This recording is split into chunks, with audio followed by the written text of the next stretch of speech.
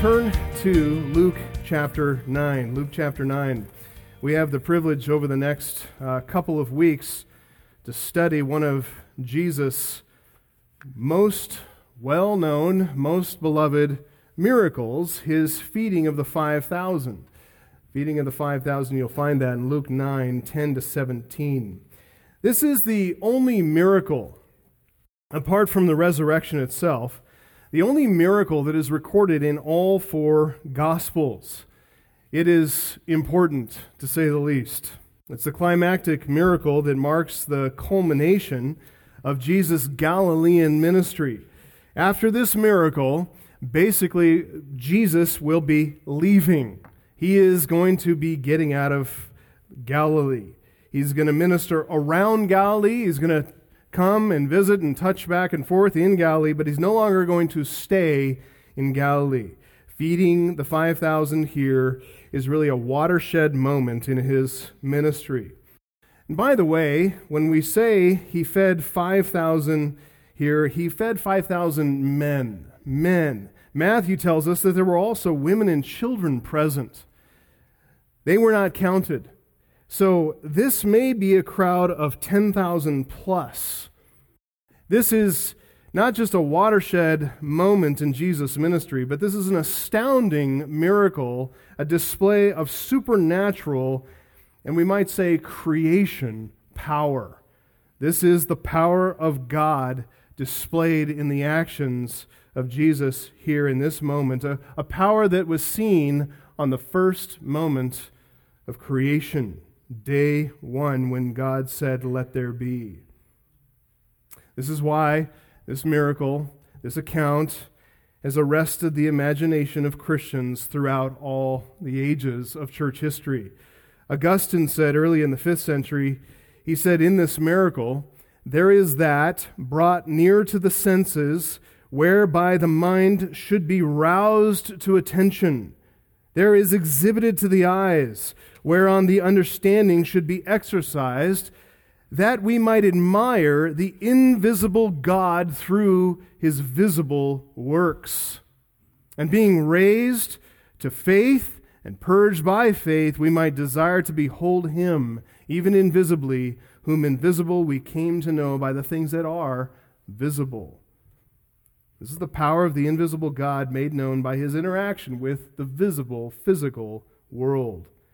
Mid-16th century, John Calvin saw that power, that invisible power, it was activated by compassion, divine compassion. We've been seeing this all through Luke's gospel. The power of God brought to good, healing effect because of the compassion of God for needy sinners. This helps us find encouragement for us as believers. Calvin wrote, this miracle, it's a confirmation to us of that statement by which he exhorts us to seek the kingdom of God, promising that all other things shall be added to us. For if he took care of a crowd who were led to him only by a sudden impulse, how would he desert us if we seek him with a firm and steady purpose? That's a good encouragement for us. John Calvin speaking like a pastor there to us as people. The beloved Charles Spurgeon brought those thoughts together. Invisible power made visible, activated for our good, when he preached on this topic, on this miracle in 1862. And the way that he divided the text is the same way that we are going to do as we treat the first half of it today and the other half next week. You're going to notice the first half of the passage there in your Bibles goes from verses 10 to 14, beginning of 14, and it highlights there in that section the insufficiency of our resources, of human resources. The second half, in verses 14 to 17, spotlights Christ's strength. It puts on display his all-sufficient resources, his wisdom, his power. Let's read it together as we keep those divisions in mind, 10 to 14 and 14 to 17. On their return, the apostles told him all that they had done. He took them and withdrew apart to a town called Bethsaida. And when the crowds learned it, they followed him, and he welcomed them and spoke to them of the kingdom of God and cured those who had need of healing. Now the day began to wear away, and the 12 came and said to him, "Send the crowd away, that they to go into the surrounding villages and countryside to find lodging and get provisions, for we are here in a desolate place." But he said to them, "You give them something to eat." They said, "We have no more than 5 loaves and 2 fish, unless we're to go and buy food for all these people." For there were about 5,000 men. And he said to his disciples, "Have them sit down in groups of about 50 each." And they did so, and had them all sit down. And taking the 5 loaves and the 2 fish, he looked up to heaven and said a blessing over them. And then he broke the loaves and gave them to the disciples to set before the crowd. And they all ate and were satisfied, and what was left over was picked up, 12 baskets of broken pieces. You can see why that is such a beloved story throughout the history of the Christian church. It immediately grabs and arrests the attention. We have so many questions that come to mind. We wonder what that food tasted like, wonder what it was like to be in that crowd among those people. When I was growing up in Sunday school, this miracle featured prominently in the teaching, on the flannel graph boards, coloring exercises. All the children's storybooks had treatment. Some storybooks were dedicated to this entire miracle. Kind of filled in a lot of gaps, I guess, that the New Testament writers chose not to put in there. Emphasis that I heard in Sunday school was on the little boy who handed over his lunch to Jesus in order to feed the 5,000. The lesson, as we were taught, was that all of us, no matter how small, all of us had something that we could contribute to Jesus' ministry. Remember the little piggy banks to collect the coins? They were molded plastic in the shape of a loaf of bread. You'd put money in there, put your coins in the bread bank. No gift too small. That may be a worthwhile lesson to teach children, that no gift is too small, that God will multiply all the gifts that you give. But listen, the health, wealth, prosperity preachers have used that little tidbit to swindle hundreds of millions of dollars from hapless, ignorant masses. Folks, that's not even the main lesson of this account. It's not even the main point of the story. It's not what Jesus is doing in this miracle. This is not at all about what we have to contribute to God. This account is all about what we lack. That is what we need to learn from this account. We need to learn that coming to Christ means that we despair of all of our own resources so that we can find all hope and all joy and all strength and all supply and abundant supply in the infinite resources of God in Christ Jesus. That's the mindset that enables us to live our lives in immediate and constant and humble dependence on God. And that is the constant emphasis, by the way, of all Christian discipleship, which is something that Jesus' disciples here needed to learn. That's why he took them away for a retreat, a ministry retreat, to teach these men that lesson. Nothing in my hand I bring, only to thy cross I cling. Discipling the 12, that's what's happening really in this narrative, in Luke's narrative. Our attention, we understand, is rightly focused on the miraculous feeding. But the lessons that we are going to learn have to do with Jesus interacting with the 12, discipling them. That is clear in the way that Luke refers to them. In verse 10, Luke refers to them starting out as apostles. That's in connection with Jesus sending them out and their return. But then in verse 12, he leaves that word apostles behind, and he calls them the 12. In verse 14, now it's the disciples. Disciple, a term, matheteo, meaning to learn, a learner.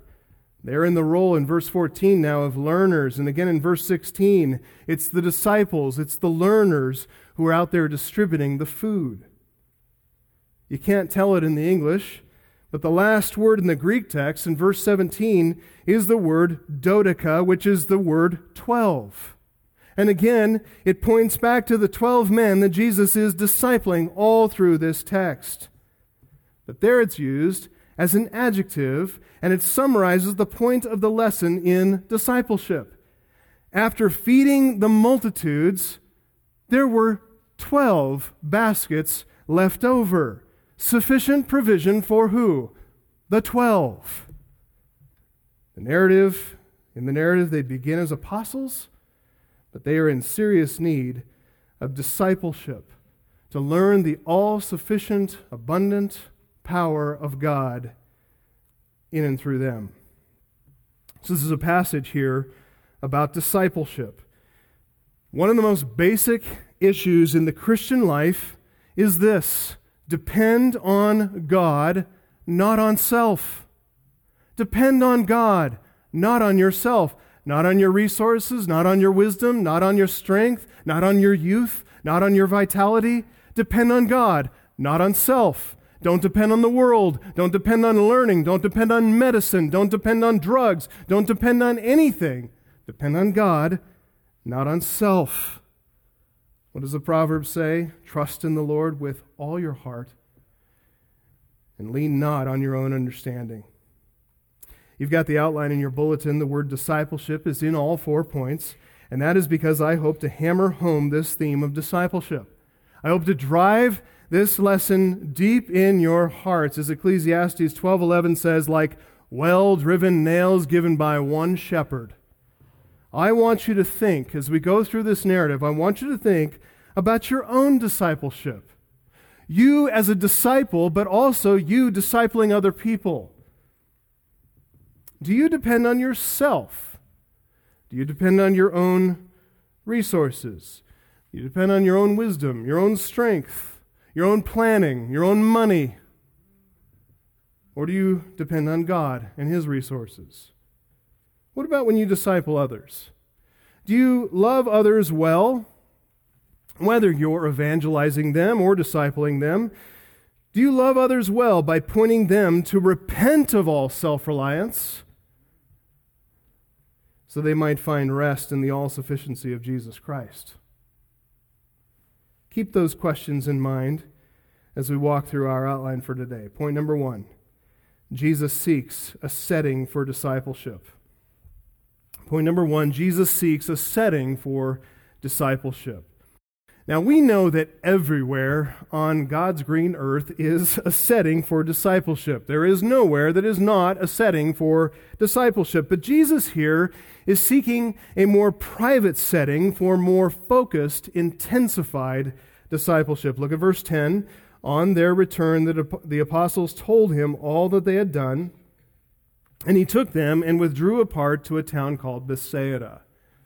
Now, all 4 gospel writers record this account, and in each of the synoptic gospels, Matthew, Mark, and Luke, there's a different reason given for the retreat. They're not contradictory reasons. They all harmonize perfectly, but each gospel writer emphasizes separate concerns that Jesus has for pulling back, for withdrawing. According to Mark, the retreat is for the purpose of rest. After a time of intensive ministry, itinerant ministry, Mark 6:31, Jesus said to them, "Come away by yourselves to a desolate place and rest a while." For many were coming and going. They had no leisure even to eat. They were weary. Physical weariness, spiritual depletion, even just needing a good meal. Those are good reasons to take some time away. But there's another reason. According to Matthew, they withdrew after hearing the news about John the Baptist. We studied that last week. Herod Antipas beheading John. It was no minor thing. That was no just mere regional issue. That was a big, big deal. Major, major news that struck fear in the hearts of many. Not Jesus, but many were fearful of Herod's murderous intentions. Matthew writes, Matthew 14:12, that John's disciples, when they heard about this news, they came and took the body and buried it, and then they went and told Jesus. Now, when Jesus heard this, that is the news about John's beheading, he withdrew from there in a boat to a desolate place by himself. That's connected right here. That news affected not just John's disciples. It didn't just affect Jesus' disciples. That news affected Jesus. Here we get a little insight into his humanity. And think about that. His own cousin, executed by the government. An unjust, murderous execution. No good cause for it. Obviously, this news saddened Jesus. So, look, he needed a bit. Be alone, to pray, to find consolation in the fellowship of communion with his Father in heaven. We get that. In the murder of John, also, Jesus discerned the signs of the times that it was time to pull back and withdraw. John Calvin wrote this, when tyrants have once imbrued, that is a word that means stained, when they have once stained their hands in the blood of the godly, they kindle into greater cruelty, in the same manner as intemperate drinking aggravates the thirst of drunkards. Christ therefore intended to abate the rage of Herod by his absence.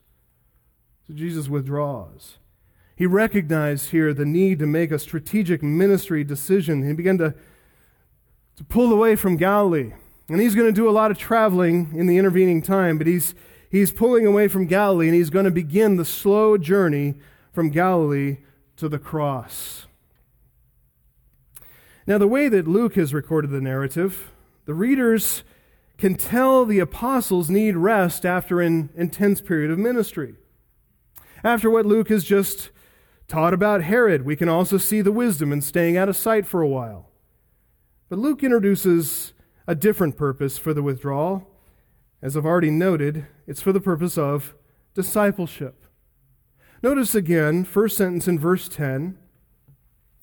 On their return, the apostles told him all that they had done. Now, it's not easy to see this in the English translation, but it's very, very apparent in the Greek text. 4 terms here in this short sentence are parallel to the same 4 terms used in Luke 8:39. You can flip the page and take a look at, just a very quick look at Luke 8:39. You remember that Jesus enlisted that Gerasene demoniac. He had healed him. He'd converted him. This man was a believer. And then he commissioned him as an evangelist. He said to the Gerasene man, return to your home and declare how much God has done for you. And the man went away, proclaiming throughout the whole city how much Jesus had done for him. Remember that? Notice the parallels just in that verse alone. Verse 39, Jesus said, return to your home and declare. And what did the man do? He went away proclaiming. So the words are parallel. But then this parallel, declare what? Proclaim what? Declare, Jesus said, how much God has done for you. What did the man do? He proclaimed how much Jesus had done for him. Slight difference there. Luke is intentionally showing and revealing the unity of the Father and the Son, but they're parallel thoughts, step by step. Jesus told the man to declare what God had done. The man told everyone what Jesus had done. Let's compare Luke 8:39 with Luke 9:10. Jesus told the former demoniac, return and declare. And those 2 verbs are the verbs hupostrepho and dialegomai. When the apostles return, hupostrepho, they report back to Jesus, dialegomai. But notice this, what do they tell him? What do they report back? Well, Jesus told the Gerasene man to declare how much God has done, and the man went and proclaimed how much Jesus had done. But when the apostles returned to Jesus, they told him how much they had done. Or more literally, they told him how much they had done. All that they had done. You see the difference? It's subtle, but it's very clear in the Greek text. The Gerasene man identified the source of his healing, the source of his salvation, as Jesus. Jesus said the source of his healing and his salvation was God. The apostles, after running around Galilee, preaching the gospel, healing everywhere, they're eager to tell Jesus how much they had done. You can hardly fault their misspeaking here, not discerning that Jesus is the one working through them and God's power is working through them, that they see it as themselves working, because after all, they were actually exercising the power of God. And it was a power that was commensurate to Christ's own power and authority.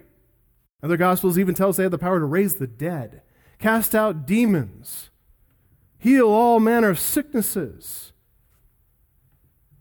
But in this subtle misstep, they're revealing something here in their hearts. They have forgotten the source.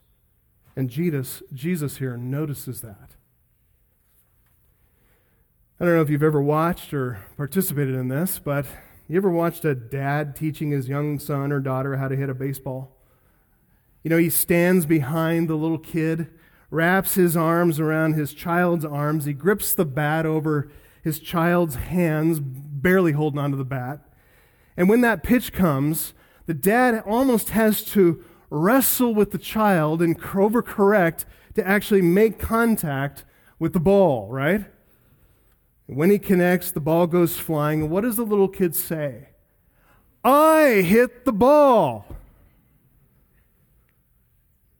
He doesn't say, by Dad's power and by his age and experience and his developed sense of eye-hand coordination, I was enabled to hit the ball because Dad was right there with me. No, it's, hey, Mom, did you see that? I hit the ball.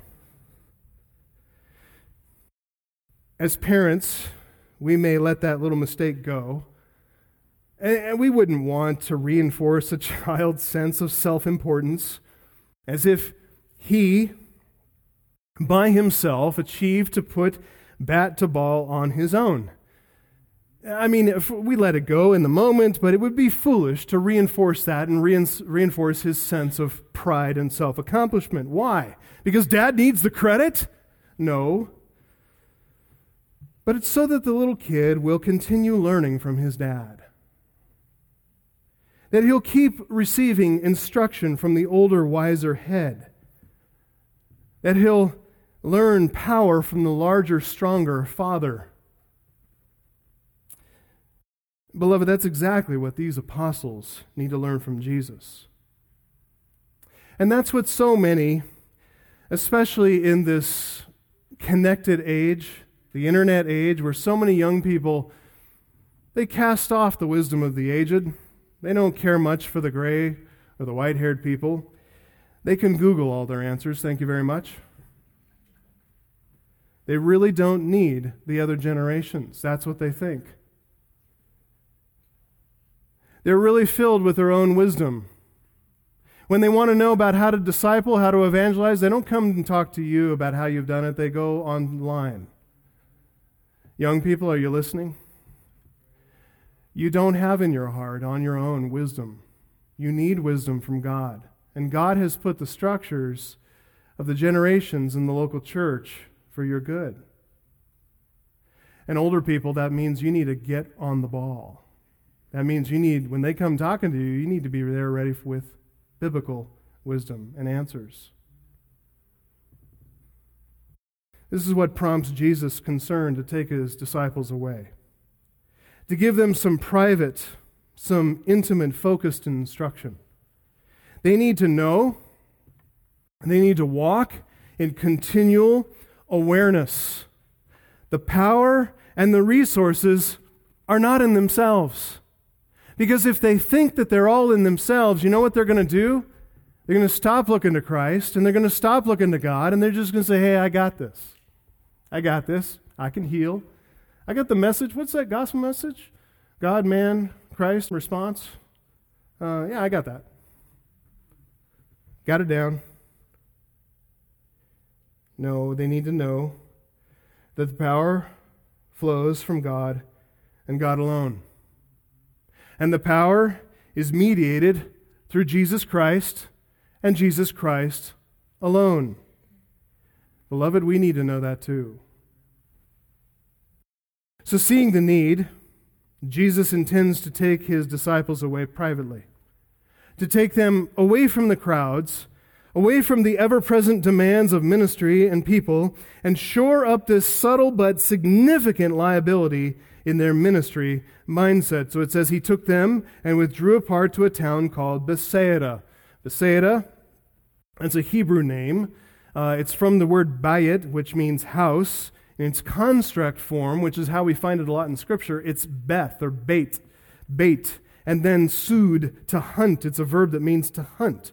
So literally, the name means house of hunting, or since it's hunting in a lake, house of fishing, hunting for fish. Bethsaida, the Hebrew name, is actually a replacement of the old city name dating all the way back to the ancient kingdom of Geshur.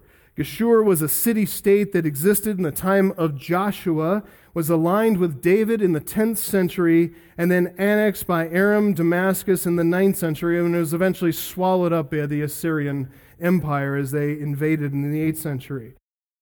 By Jesus' time, Bethsaida is here sitting on the boundary between the tetrarchy of Herod Antipas and the tetrarchy of his half-brother Herod Philip II. Also known as Philip the Tetrarch. So it's tucked into the southwest corner of his territory called Gaulonitis, and because of the proximity to the Jordan River, though, many still considered this city to be part of Galilee. That's how they referred to it. Bethsaida, as we know from John 1:44, it's the birthplace of Philip and Andrew and Peter. So these men knew the area well. They'd wandered the countryside there. They knew all the isolated spots, ideal retreat locations for Jesus and his men.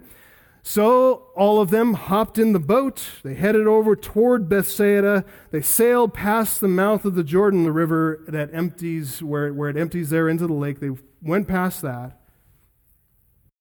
They landed at a spot southeast of Bethsaida. Bethsaida was actually located about 1.5 miles north, just right on the Jordan River.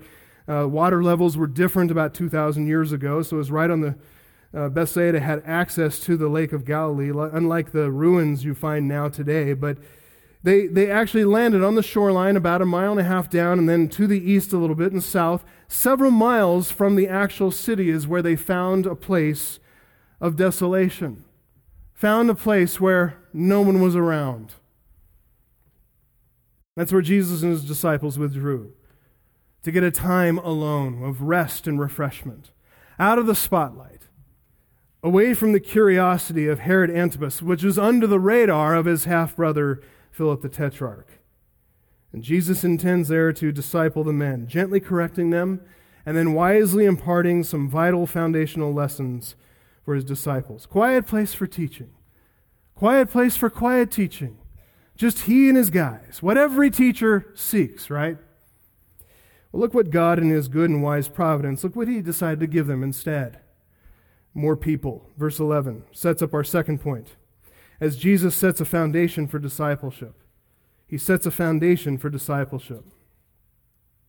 The foundation is really the same for all discipleship. The foundation is Jesus and his ministry. But what do we need to pay attention to with Jesus and his ministry here? Verse 11, we see when the crowds learned it, they followed him. Stop there for a second. And picture Jesus and his disciples. They come from Capernaum, which is to the west of this area. They sail east toward Bethsaida in their boat. They're basically skirting the coastline. So this meant the crowds could literally see them as they sailed past. And you might think, how in the world did they get there? How did all of them rush over there? Well, they actually made good time over land, better time, some of them, than what Jesus and his disciples made in the boat, which tells us that God, by his providence, was either slowing the wind or stopping it altogether, and they had to row. Mark 6:33 says, many saw them going and recognized them, and they ran there on foot from all the towns and got there ahead of them. So here's Jesus and his disciples. By the time they land on the shore, secured the boat, made their way inland a bit. As both Matthew and Mark tell us, they already see a great multitude had gathered. And you might say, well, okay, we understand how they got there. Maybe Jesus slowed things down a little bit and enabled these people to kind of run around the coastline, ford the Jordan, get to that spot ahead of them. But, don't they have jobs? They got all this time to run around. How do they have the freedom to wander the countryside like this? Get some insight from John 6:4. It tells us that the Passover, the feast of the Jews, was at hand. So lots of men are here wrapping up early spring harvest to make their way, by divine commandment, according to the Old Testament, to go to Jerusalem, to appear to Jerusalem. 3 times a year they had to appear, and one of them was the Passover, Feast of Unleavened Bread. So, as Alfred Edersheim supposes here, many must have been starting on their journey to Jerusalem. Round the lake, on this eastern side, through Perea, partly accounts for the concourse of such multitudes. And this perhaps, Edersheim says, perhaps in conjunction with the effect on the people of John's murder, may also explain their ready and eager gathering to Christ. So that's how they get there. That's why there's so many. So much for the peace and quiet of solitude in a desolate place, right? All you introverts out there, I can feel you now. I feel your pain, cringing. So much for finding a place with no people. Jesus sought peace and quiet, but by God's providence, he found lots and lots of people. Lots and lots of needs. What did Jesus do here when he didn't get what he wanted? How did he react when his plans took a providential turn? What do you do when you don't get your way? I can tell you what Jesus didn't do. He didn't get angry. He didn't stamp his feet, throw a temper tantrum. He didn't sulk.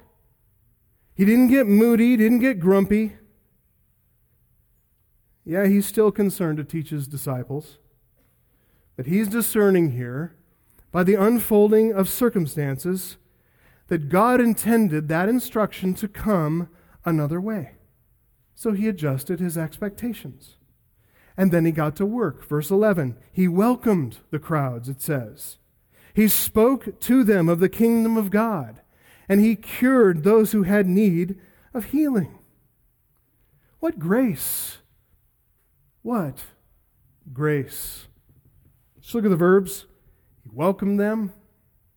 It's the same verb that's used back in chapter 8 of the crowds, excitedly welcoming Jesus as he returns from the shores of the Gerasenes.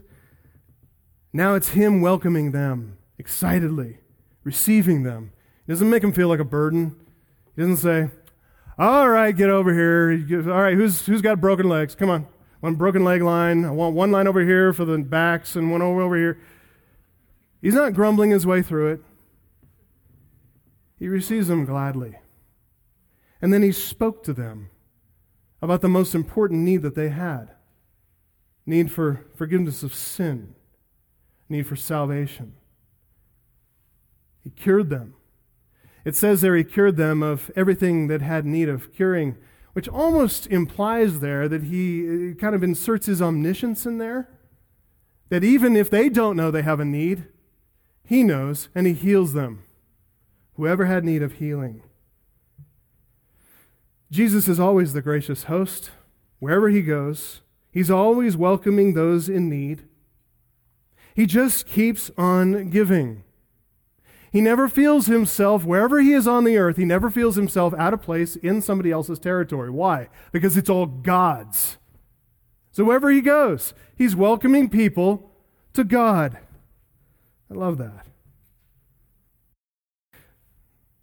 Now, Jesus gave freely here, but it didn't come without a cost. He felt it. Remember when Jesus sent the apostles out, verse 2 and verse 6, Jesus didn't take a 3-week nap. He went out too. He was working along with them. And when the apostles returned, Jesus knew they needed rest. Why? Because he needed rest. But now, with this divinely ordained change of plans, crowd shows up, Jesus carries on teaching and serving and healing. You think maybe he needed some rest? You think perhaps he, just as human as we are, feeling every need of soul and body, you think maybe he could have used a little R&R or rest and relaxation? Sure he could. But once again, we see him here setting aside his own needs for the sake of other people. Why? Because Mark 6:34, parallel account, he had compassion on them because they were like sheep without a shepherd. So he taught them. He healed their sick. John Calvin writes, so strongly was Christ moved by this feeling of compassion that though, in common with his disciples, he was fatigued and almost worn out by an uninterrupted toil, he did not spare himself. He had endeavored to obtain some relaxation, and that on his own account as well as for the sake of his disciples. But when urgent duty calls him to additional labor, he willingly lays aside the private consideration and devotes himself to teaching the multitudes. Did Jesus possess superhuman strength? No, he did not. Like us, he was robed in frailty, in human limitation. There was a limit on his physical strength. At times, he was greatly fatigued. We've already seen that. Luke 8:23 and 24, he slept soundly in the midst of the fiercest of Sea of Galilee storms. So how did Jesus keep going and going and going? And then how does the answer to that question set up a foundation for discipleship? Well, first question, how did Jesus keep going? Simple. He found all his strength in God. He is not here gutting it out on his own power. Verse 16, he looked up to heaven. That's instructive. He looked up to heaven and he found strength in God. And the answer to the question, how did he keep going? Oh, he found strength in God. Well, that sets the foundation for everything he needs to teach in discipleship. Listen, by example, by what he does, by his actions, by his attitudes, he himself seeks and finds all his resources from the infinite bounty of God's kingdom. What's the lesson for us? Discipleship requires us to practice for ourselves what we preach to others. Discipleship requires for us to practice what we preach. Sometimes I wonder, in places where not much discipleship is going on, I wonder if the reason for that is because not much practice is going on. That people just know, they have a qualm of conscience in the fact that they're not actually living out the Christian life that they profess to hold to, and so they don't disciple, because they don't want anybody looking too carefully at their own lives. Beloved, I know that's not you. I know discipleship's going on in this congregation, and it is blessed and beloved of God. And you only need to look here to Jesus and his example, that he practiced what he preached. He himself drew for himself divine resources, looking up to heaven, as it says in verse 16, for God to do through him what needed to be done here on earth. Another lesson here. When we fail to do this, to look to God at all times and all circumstances, and beloved, we will fail. We fail in this all the time. You could look to this account and find great encouragement. Be reminded that Jesus never fails. He never fails.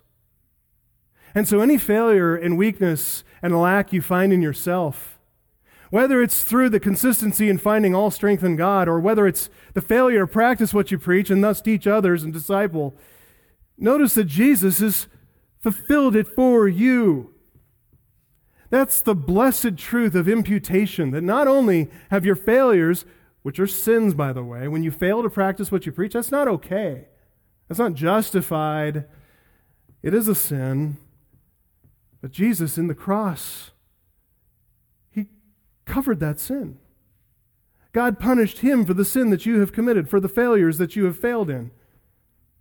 But not only that, He fulfilled all righteousness, doing perfectly, and on this occasion too, He fulfilled what God commanded Him to do. That perfect life is given to you as a gift. For everyone who repents and believes, it's given as a gift. And beloved, pure joy, contentment, satisfaction is found in walking as Jesus walked. Not to earn our salvation, that's been done, but to work out our salvation. Jesus never fails. When we're weak, He's strong. When we fail, He succeeds. Christ has abundant supply for us because He is always in communion with His Father. He's always drawing from the infinite bounty of God's kingdom. And He sits at the Father's right hand bodily right now, praying for us, ministering to us by His Spirit, by His Word. Now, that's the example that sets the foundation for discipleship. And we see the disciples here in need of learning. Look at verse 12, third point in your outline. Jesus faces the challenge of discipleship. Point number 3, Jesus faces the challenge of discipleship. What Luke hinted at back in verse 10, how the disciples thought too much of all that they had done, this becomes more clear in verse 12. And this is the real challenge in discipleship. Now the day began to wear away, and the 12 came and said to Him, "Send the crowd away, to go into the surrounding villages and countryside to find lodging and get provisions, for we're here in a desolate place." Now look, let's do the positive first here. You have got to love how the disciples are learning. Don't you see that? This is the first thing we need to notice. The disciples they're starting to get it here. They're starting to share the heart of Jesus, caring for the physical needs of these crowds. Hearts of compassion and concern. The disciples are seeing the need for themselves. They don't have to be told here. They're starting to observe. They're starting to make good observations, coming to good assessments. And then what do? Do they just sit on those assessments? Do they just sit on those judgments and kind of talk among themselves and say, this is a mess, isn't it? All these people out here, desolate place, no food, no provisions, lodging. What a mess. Wonder what the elders are going to do about that. Wonder what the deacons are going to do. What do? They take initiative. They take action. They come to Jesus. Isn't that awesome?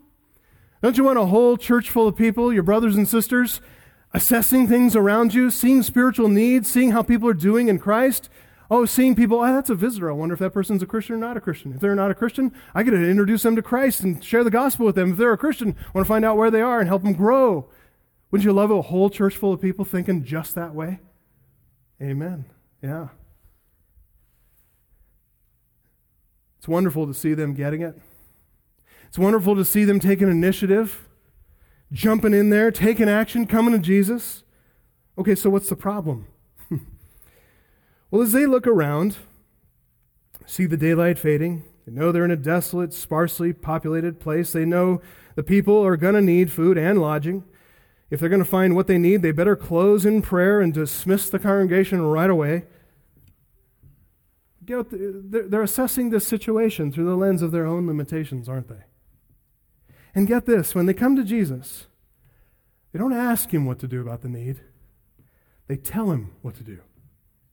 In fact, they command Him, send the crowd away. It's polite, it is, but that's not an interrogative. It's not a question mark at the end of that sentence. That is an imperative, and it's an aorist imperative, indicating urgent summary action is required. They're looking at the situation through the constrictions and constraints of human resources. And then they're going to Jesus and commanding him to join them in their limited way of thinking, to do their bidding, and do it now. You know, it's as if the disciples see this need like a raging forest fire, and then they come to Jesus armed with squirt guns, and they hand him a squirt gun, and they try to enlist him immediately to go put out the fire. It's like they think they see the situation really, really clearly, but they fail to realize who they're talking to.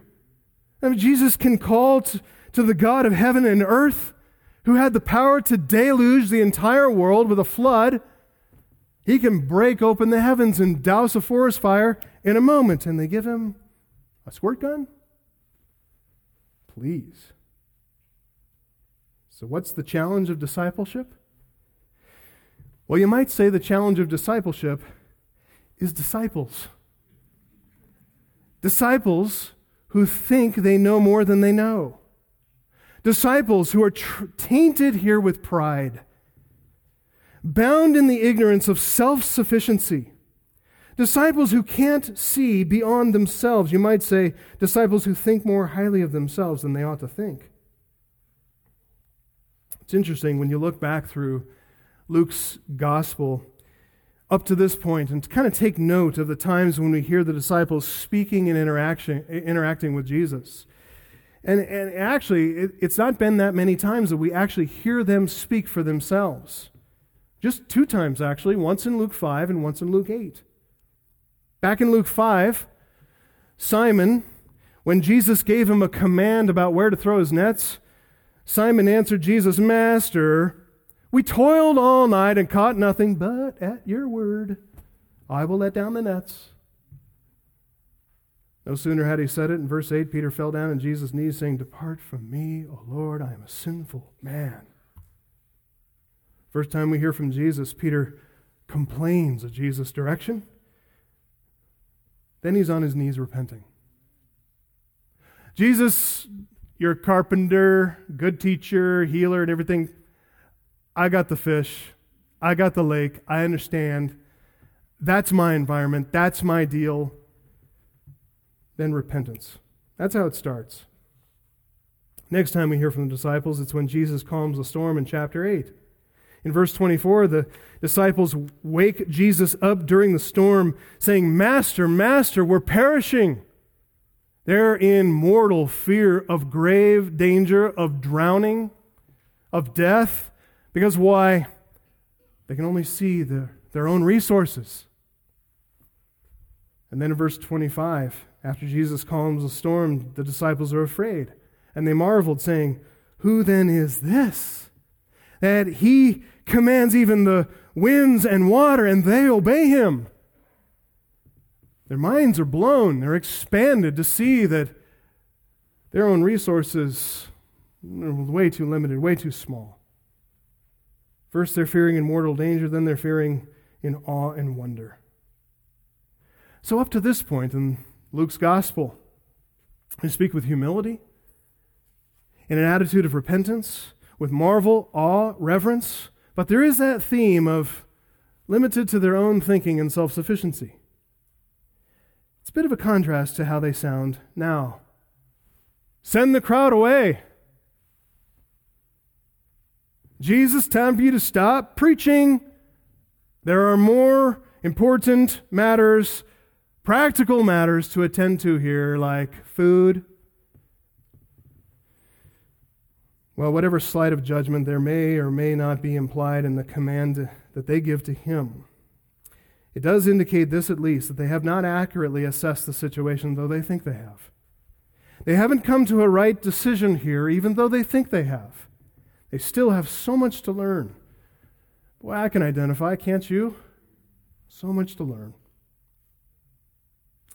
The disciples need to learn, just as we do, that their assessments are subject to all human limitation, And whatever stock that they do take in their own resources, their resources will always be insufficient to meet their need. They need to learn to look to Christ. They need to learn to look to God. They need to learn to look to Him for provision, to rely on His resources, and to do so continually, at all times, on all occasions, in all circumstances, no matter what. God and His Word are absolutely, completely, totally sufficient. Well, to disciple His disciples, Jesus is going to help them see this for themselves. Responding to God's providence, He takes another tack. This is our fourth point. Jesus here exposes the need for discipleship. He exposes the need for discipleship. I love this. Look at verse 13. The disciples told Jesus what needed to be done. Then this, verse 13, but He said to them, you give them something to eat. The you is emphatic there in the Greek. As in, no, I'm not sending the crowd away. Their provision is now your responsibility. You feed them. According to John 6:6, Jesus said this to test them, for He Himself knew what He was going to do. But in the moment, these disciples, they got to be absolutely perplexed here, right? Like, what? What? And He doesn't relieve them of their perplexity until they've sweated it out a bit, right? Until they've done some pretty intensive investigation. He just lets them, he's got them on the line like a fish on a hook, and he just lets the line go until he's going to snag it, but not yet. He just wants to let that fish go. Let him wear himself out, right, fishermen? Wear him out, wear him out, wear him out. We compare parallel passages, realize some time passes here. As they conduct this investigation, they start with the finances. That's where every good deacon board starts, right? Finances. Mark 6:37, they ask Jesus, shall we go buy 200 denarii worth of bread and give it to them to eat? 200 denarii, that's about 7.5 months worth of wages. And when you take that and divide that sum into 5,000 or 10,000 people, they'd really only be able to afford like a little snack, like a snack pack in a juice box. Not enough money to buy people, this huge crowd, food. But instead of letting the disciples off the hook at that point, He again presses them to take responsibility for feeding the people by themselves, because in the next verse, Mark 6:38, Jesus sends them out searching. He said to them, after they told Him about we got no money to feed this huge crowd, He tells them, okay, how many loaves do you have? Go and see. So the disciples run off on this futile errand. Remember, John 6, He already knew what He was going to do. He says, hey, go and see how much food you have. So they wade through this crowd of 5,000 to 10,000 people, asking around, hey, who's got food? Had to take a lot of time, right? Remember, they've already seen the day is drawing to a close. They see opportunity fading, opportunity to sit for their plan A, send people away, get their own provisions. But they obediently, to their credit, complete their investigation. And when they found out, Mark 6:38, they returned to Jesus and said, 5 loaves, 2 fish. That's all we got.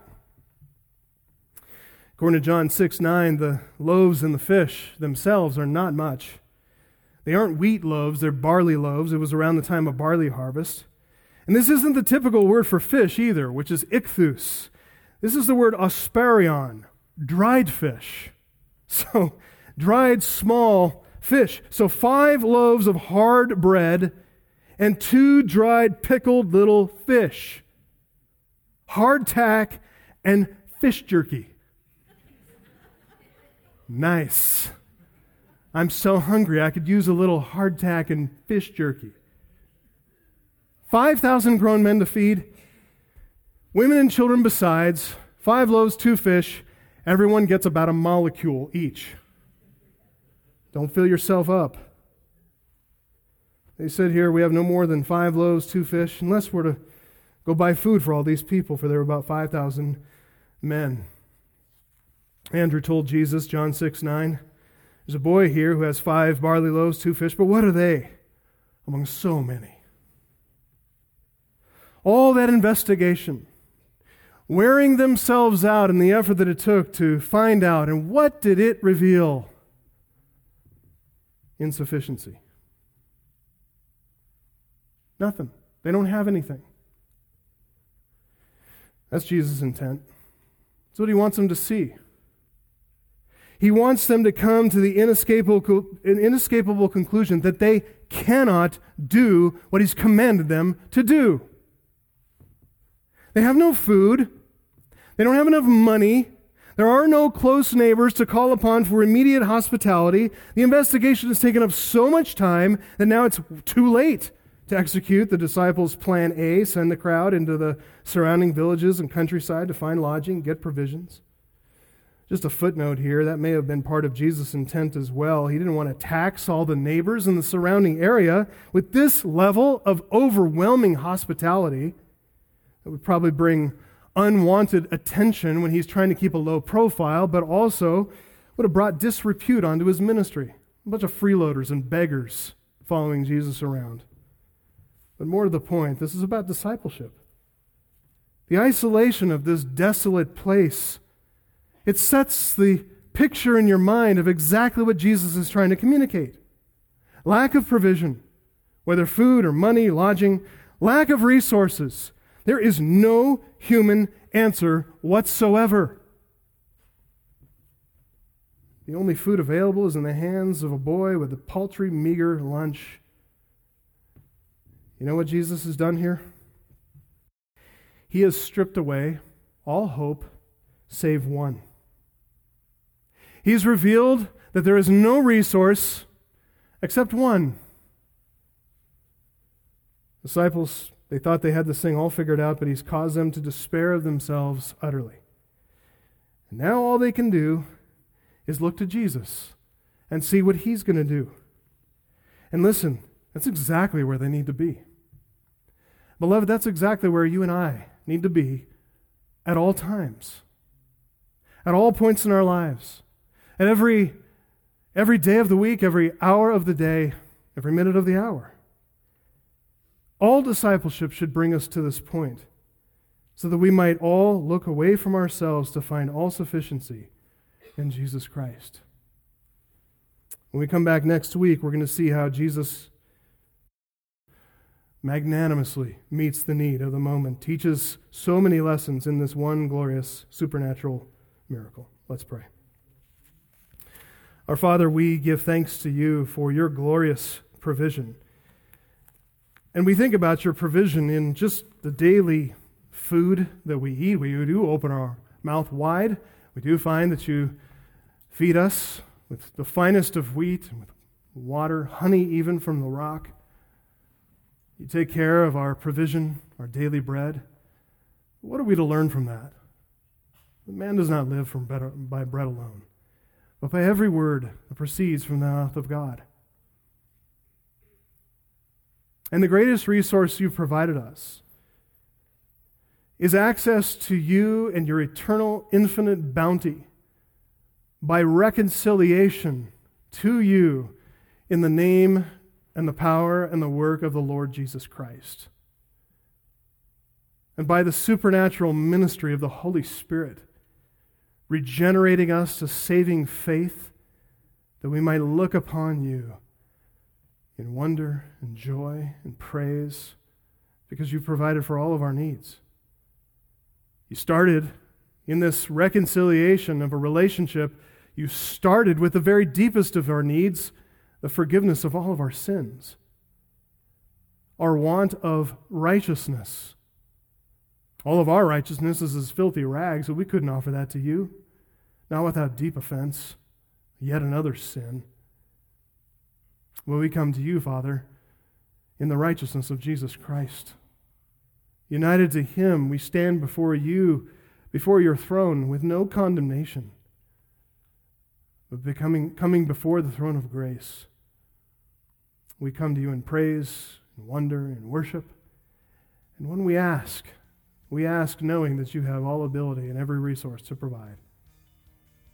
Father, please do whatever it takes to bring us to the point that you bring all your disciples, of despairing in our own resources, our own money, our own strength, our own power, our own wisdom, our relationships, our jobs, our knowledge, our access to the internet.